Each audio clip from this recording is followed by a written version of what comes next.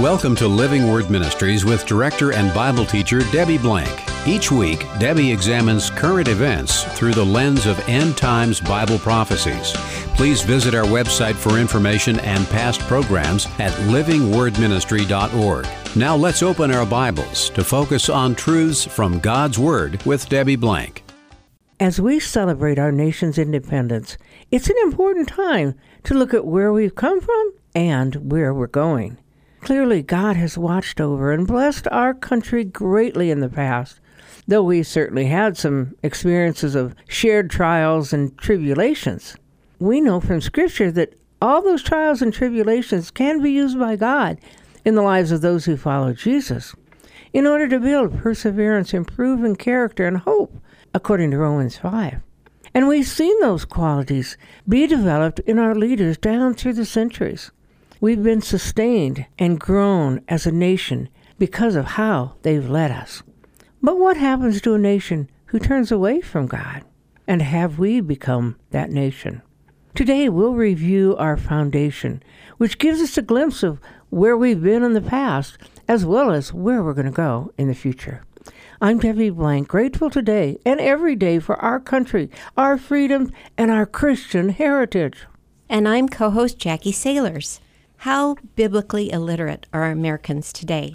Over the last several decades, revisionist historians have been attempting to debunk or at least minimize the biblical background of the founding of America. And unfortunately, they've had some success. Why? Because most people have become unfamiliar with both the true history of our founders and with the Bible itself. But at the time of our founders, everyone really knew the Bible. It was so infused in most hearts and lives that it naturally spilled over into our founding. Just read our documents and the historical record of the founders' debates, and it becomes very clear. So it makes sense that if we want to keep the freedoms that seem to be slipping through our fingers, we must go back and stand on the profound influence of God and the Bible as the very foundation of our country. So let's go back to the colonial times. First of all, with Christopher Columbus. By all accounts, he was a devout Catholic. He set out to find a faster route to India. And of course, he wanted to find gold and glory, but he also desired to convert pagans to Christianity along the way. The New England pilgrims later, they came here to enjoy freedom of religion apart from the Church of England. In the early years of what later became the United States, Christian religious groups played such an influential role in each of the British colonies that they attempted to enforce strict religious observances through their governments and their local town rules. In other words, the laws that we live by in this country. Pretty much all of our laws early on were based on Scripture. 9 out of 13 British colonies had official, or at least established, churches, which required all office holders to be Christians, but not just say they're Christians. They needed to profess a relationship with Jesus Christ. And then if you look at the articles of Virginia's 1610 legal code, they had a mandate to require regular church attendance for everyone and to proclaim that anyone who speaks impiously against the Trinity or who blasphemes God's name will be put to death. Now that's a pretty severe punishment, which shows how strongly they took their faith in Jesus Christ and how strongly they lived for God in those early days. Early colonial laws and constitutions that we're familiar with, such as the Mayflower Compact, the Fundamental Order of Connecticut, or maybe the Massachusetts Body of Liberties, they're all filled with such language and in some cases even biblical text to show why they're saying what they're saying. And they even required back then the Sabbath be an intense day of religious activity and rest so that people could be focusing on God. Certain leaders in Boston would even parade the street and oblige everyone to go to church on pain of being put in stokes or otherwise confined. One observer wrote in 1968 that few communities openly tolerated travel, drinking, gambling, or blood sports on Sunday. And we know by growing up when we did that almost everything was closed on Sunday.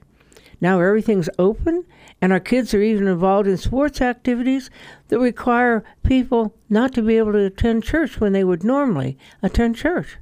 So all of these things, going back to Scripture and what the Bible meant to these people, it meant so much to them to practice their faith according to their own conscience, according to the Word of God, faithfully and freely, that they got on rickety boats and came across a huge ocean to a land that was somewhat uncivilized. They didn't know what was going to be there for them, but it meant so much to them that that's what they braved. So some of these things that might seem a little intolerant to us, that you've read about the requirements of the law, that some of these things were written into the law based on the Bible, we need to remember that these were communities of faith that came together so that they could worship, so that they could be in that kind of situation. So they were essentially disciplining their own flock, and most people were of the same mind. And many of them died along the way because they so believed in this. They weren't living this life because they were forced to. They did it because they knew their God. They wanted to walk with Him. They wanted to honor Him and do everything right as they started this new nation. So clearly our nation was founded by these people who were great Christians with fabulous character and faith and who understood their God and His Word. But there are some people, as you said, the revisionists, who might say that, well, we really weren't founded then. We weren't founded until the American Revolution or the time of the writing of the Constitution. Okay, so let's look at the people of those days to see what they believed. In 1776, every European American, with the exception of about 2,500 Jews, identified himself or herself as a Christian. And of those, 98% of the colonials were Protestants, with only 1.9% being Roman Catholics. We were founded on Protestant biblical principles. That's our nation. And we can see that. John Adams and John Hancock, who obviously were signers of the Declaration of Independence, and John Adams was a later president, they both said, "We recognize no sovereign but God and no king but Jesus." Benjamin Franklin said in his 1949 Plan of Education for the public schools in Pennsylvania, he insisted that schools teach, quote, "the excellency of the Christian religion above all others, ancient or modern," end quote. So he insisted that our children needed to be raised on Christian principles and on the Word of God so they would follow in the footsteps of their parents.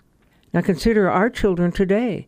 They're being raised on no Christian principles in schools. As a matter of fact, anti-biblical, anti-Christian principles. Scholars will tell you that Benjamin Franklin was one of the least religious founding fathers in our history, and yet it's interesting to note that he gave a statement at a very critical point in time during the Constitutional Convention where people were getting frustrated and some people were starting to leave, and he gave this statement, 9 sentences long, encouraging people and using scriptural references 13 times in the 9 sentences. So this was something that just naturally flowed from him. He quoted from Job, twice from the book of James, Matthew, Luke, 3 times from Psalms, Daniel, Genesis, Deuteronomy, 1 Kings, and Chronicles. This is someone who was not very religious. So it made quite an impression and got people back on track during that critical time in our founding. Back then, they didn't have writers to write their material. They didn't have computers to look up all those verses. The only reason he would have used those verses is if he knew them himself, if he had lived them out. People might not say he was religious, but he followed the truth of God's Word, as we should too. Alexander Hamilton, he said the Christian Constitutional Society, its objectives were first, the support of Christian religion, and second, the support of the United States.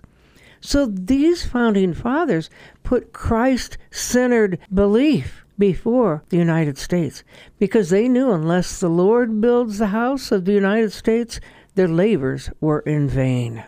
It reminds me of Matthew 6:33. They decided to seek first the kingdom of God. So that was the first priority, was the kingdom of God, and then all those things would be added. So the government was subordinate to the kingdom of God. And George Washington understood that. He said, it is impossible to rightly govern the world without God and the Bible. That's our first president. And he was chosen to be president because of his military strength and his faith in Jesus Christ. Even Thomas Jefferson, who's been considered to be kind of a wishy-washy Christian, said, I'm a real Christian. That is to say, a disciple of the doctrine of Jesus. Now, we can't even mention the name of Jesus in our Congress anymore, and yet these congressional leaders back then and presidents consistently used the name of Jesus and the truth of the Word of God. James Madison said, we stake the future of all our political institutions upon our capacity to sustain ourselves according to the Ten Commandments of God.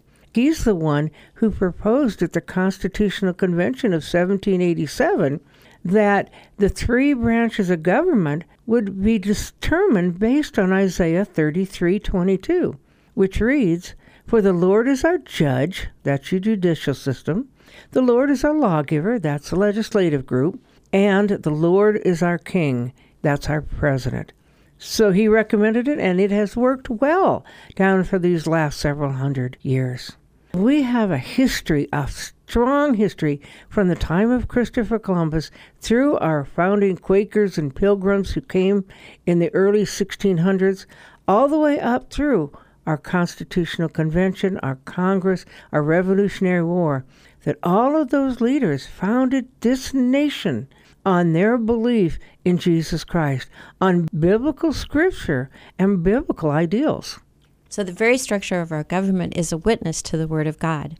And when you mention the Ten Commandments and how that would be what would sustain us, and then we see what we've done with the Ten Commandments and taken the Ten Commandments out of the schools, out of most public places, and yet when we're thinking of the judiciary branch, it still exists on the walls of the Supreme Court building of the United States of America. And on many other buildings in Washington, D.C. And we know from the Bible that the Word of God will not return void without accomplishing God's purpose. So people do see it. So what will happen if we abandon God? You see, if we're founded on Christian principles, and we were, and God used those principles to build a successful nation, what happens if we abandon those principles and abandon God? Well, actually, the Founding Fathers warned us against that. John Adams said in a letter, our Constitution was made only for a moral and religious people. It is wholly inadequate to the government of any other. And by the way, when they talked about religious people, they were specifically talking about Christians, because virtually everyone at that time was a Protestant Christian. So he recognized that our country wouldn't survive if we didn't have morality and the religion of Jesus Christ. Charles Carroll, who was a signer of the Declaration of Independence, wrote, without morals, a republic cannot subsist any length of time. They therefore who are decrying the Christian religion, whose morality is so sublime and pure, are undermining the solid foundation of morals, the best scrutiny for the duration of a free government. Now, did you catch that? Undermining the solid foundation of morals. It is our Christian foundation that gives us our morals, that lays the plumb line of truth and righteousness and how we should live. So when we take God out of our culture, we're taking morality out of our culture. And we're seeing that in the sexualization of our children. We're seeing it in entertainment. We're seeing it in the attitude of our politicians. Right now, what everyone wants to do seems right in their own eyes. They can do it because we have no plumb line for morals, because we've taken God out of the schools. We did that when we took prayer out in the early 60s, and then we took Bible out of the schools in the 60s. You said about the Ten Commandments that was taken down from pretty much most of the government places around the country, if not all. The only place I can think of besides the structures we were talking about in Washington, D.C., is our currency that says, in God we trust. But other than that, we're not allowed to pray in Jesus' names in most public venues. We're chastised if we speak about what Scripture says that goes against our cultural norms.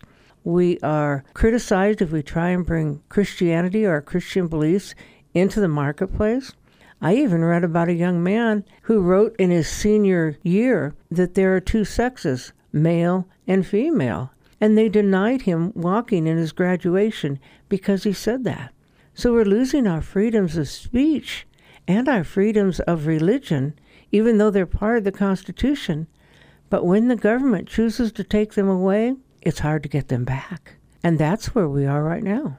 And freedom is what we celebrate. When we celebrate our independence in this country, we're celebrating that liberty and that freedom that's so precious, that's so important. And when we talk about a moral people and how that's so crucial to that kind of freedom, it's because a moral people will be self-disciplined and self-governing by the morals that are inculcated through their faith. And therefore, they don't need an oppressive government to rule over them to keep the peace, because they govern themselves and each other quite well.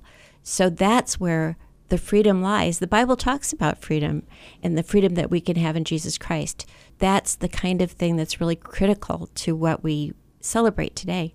Another founding father, Benjamin Franklin, said, "I firmly believe this. Without his concurring aid, and that's God's, we shall succeed in this political building no better than the builders of Babel." I thought that was a great statement, because we know what happened to the Tower of Babel. God scattered all the people when they tried to reach God.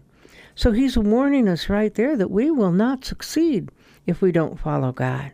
Benjamin Rush, who was a physician and a signer of the Declaration of Independence, said, "The only foundation for a republic is to be laid in religion." In other words, Christianity. Without that, there can be no liberty that you were just talking about. And liberty is the object and life of all Republican governments. That didn't mean Republican versus Democrat. It meant that we are a republic. So again, there's another warning. And even George Washington saw the consequences of a nation that turned against God. He said, "Let us with caution indulge the supposition that morality can be maintained without religion. Reason and experience both forbid us to expect that national morality can prevail in exclusion of religious principles." We can't last if we don't have morality based on the Bible and if we don't follow religious principles, and we're not right now. And finally, John Dickinson, who was the committee chairman for the Articles of Confederation, wrote, "When states lose their liberty, this calamity is generally owing to a decay of virtue." We're losing our liberties, and we're losing them because of a decay of the virtue in our country. That's what's really, really sad. And that's the kind of thing that we need to be praying about. Again, when I talked in the introduction about some of our liberties that seem to be slipping through our fingers, I think we're seeing that happen, and we need to pray that that can be arrested. So we have our founding fathers warning us what would happen if we turned away from God and the Bible. We have history also telling us what happens. Alexander Solzhenitsyn said, when explaining why 60 million people had perished under the Marxist regime in Russia, he said, quote, "Men have forgotten God, and that's why all this has happened," end quote. So we have history also proving what happens when we leave God. And of course, we have the Bible. The Bible is very clear in the Old Testament about what happened to the Israelites when they turned away from God. In Deuteronomy 28:15, God warned them, "If you do not obey the Lord your God to observe to do all his commandments and his statutes, which I charge you today, that all these curses will come upon you and overtake you." That's very clear. That's appropriate to us today. If we choose not to follow God's ways and his commandments, curses that he lists, and there are numerous ones of them in Deuteronomy 28, will happen to us. Yes, that was written to Israel, but it's a principle that we can believe too. In 2 Kings 21:11 through 15, we're told that Manasseh, king of Judah, had done horrible abominations, having done more wickedly than all the Amorites did who were before him, and had also made Judah sin with his idols. That he was the leader, the most wicked king of the southern kingdom of Israel, and he made his people sin with his idols. That shows you the responsibility of our leaders, whether it's our president or our mayor or our governor or even the leaders of our church or whomever. We have to watch it, because in our case right now, our government is making us sin with the idols of immorality, with the idols of paganism, and we're caught in the middle of it. So what happened to Judah because of Manasseh? "Therefore, thus says the Lord, the God of Israel, Behold, I'm bringing such calamity on Jerusalem and Judea that whoever hears of it, both his ears will tingle. I will wipe Jerusalem out as one wipes a dish, wiping it and turning it upside down. I will abandon the remnant of my inheritance and deliver them into the hand of their enemies, and they'll become a plunder and a spoil to all their enemies, because they have done evil in my sight, and have been provoking me to anger from the days that their father came out of Egypt, even to this day. We know historically that God fulfilled that promise that would happen to the Israelites because of their sin when he destroyed Jerusalem and the temple in 586 BC. Most of the Jews were killed, and those who were left were taken into captivity into Babylon, because God will not consistently allow people to walk away from his commands, from his truth. There are consequences. We are seeing abominations in our culture, and we are also seeing calamities. Those things go hand in hand, and there's scriptural backing for that. Romans 1, if you want to take a look at that and see what happens when abominations are committed, what kinds of downward spiraling of calamities happen. We could say we're on that slide. Yes, we can. And the fact is that what we've just read tells us what God said would happen if people turned away from him. What we also see in Matthew 24 is what Jesus says will happen in the future if we continue to turn away from him. And what he says is, for then there will be a great tribulation, such as has not occurred since the beginning of the world until now, nor ever will be. Unless those days have been cut short, no life would have been saved, but for the sake of the elect, those days will be cut short. So Jesus is saying that the future of this world will experience a tribulation that the world has never seen before when we turn away from him. You consider World War I, World War II, the 60 million I just read about that were killed in Russia. None of that compares to what is going to happen in the future if we turn away from God. Well, we've already turned away from God. So what are we going to do about it? How are we going to live? How are we going to change? You see, Israel didn't learn from their past. America clearly hasn't learned from our past. We have a biblical past of trusting God, of developing the character of this nation, the foundation of this nation on biblical principles, and we have turned away from God. We've taken all of the vestiges of God out of the public arena. We still have churches. We have the freedom to speak the truth in churches. But if we do it in the public arena, we might likely be sued if we try and live out our faith. People in businesses, in the public schools, elsewhere, cannot speak what they believe, cannot share the gospel, cannot even invite people to church, or they will be sued, fired, or chastised because they're trying to put their morality on other people. In our culture, we have done what we talk about all the time. We've turned good to evil and evil to good, from Isaiah 5:20. And God says to us, woe when we do that. Woe is a warning by God that tragedy is going to happen. Keep in mind the 2 commandments that Jesus gave us, which boil all the 10 commandments into 2, is to love the Lord your God with all of your heart, soul, mind, and strength. That's our number 1 commandment, and yet we're not doing it. And the second one is to love your neighbor as yourself, and we're not doing that. We're slandering people, we're debasing people, we're murdering our young, we're destroying our youth by what we're training them up to being. And how can we love one another when we don't have the foundation of love, which is God? Instead of respecting and understanding that we're made in the image of God, we're putting ourselves as the God of our lives. So what can you and I do? Well, the very first thing we have to do is humble ourselves.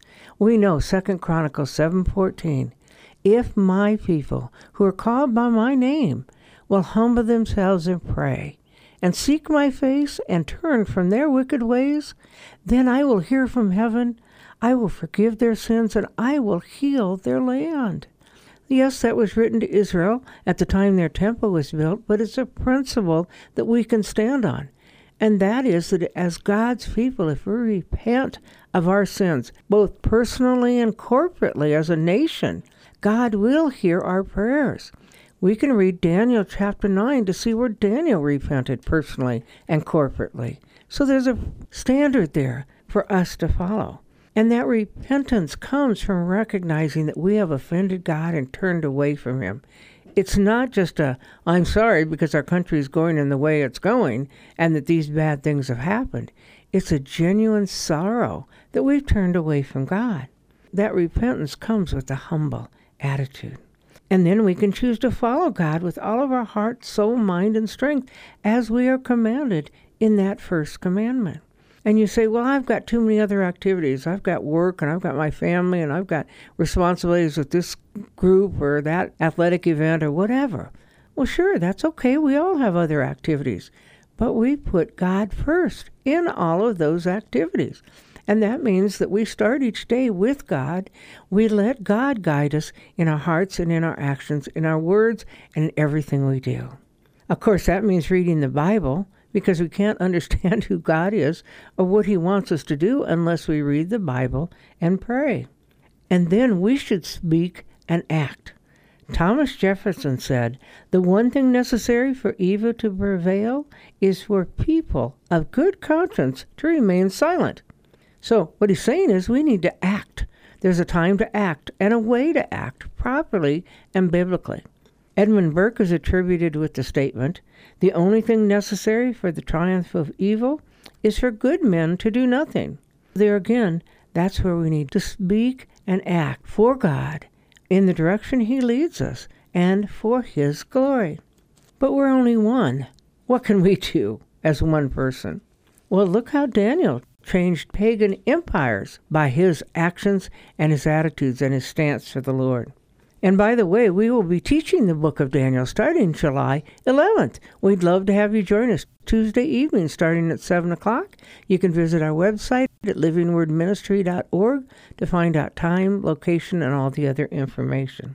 Think of Paul. He wrote 13 letters. He visited dozens of cities with the gospel message that changed the world, and he was just one person.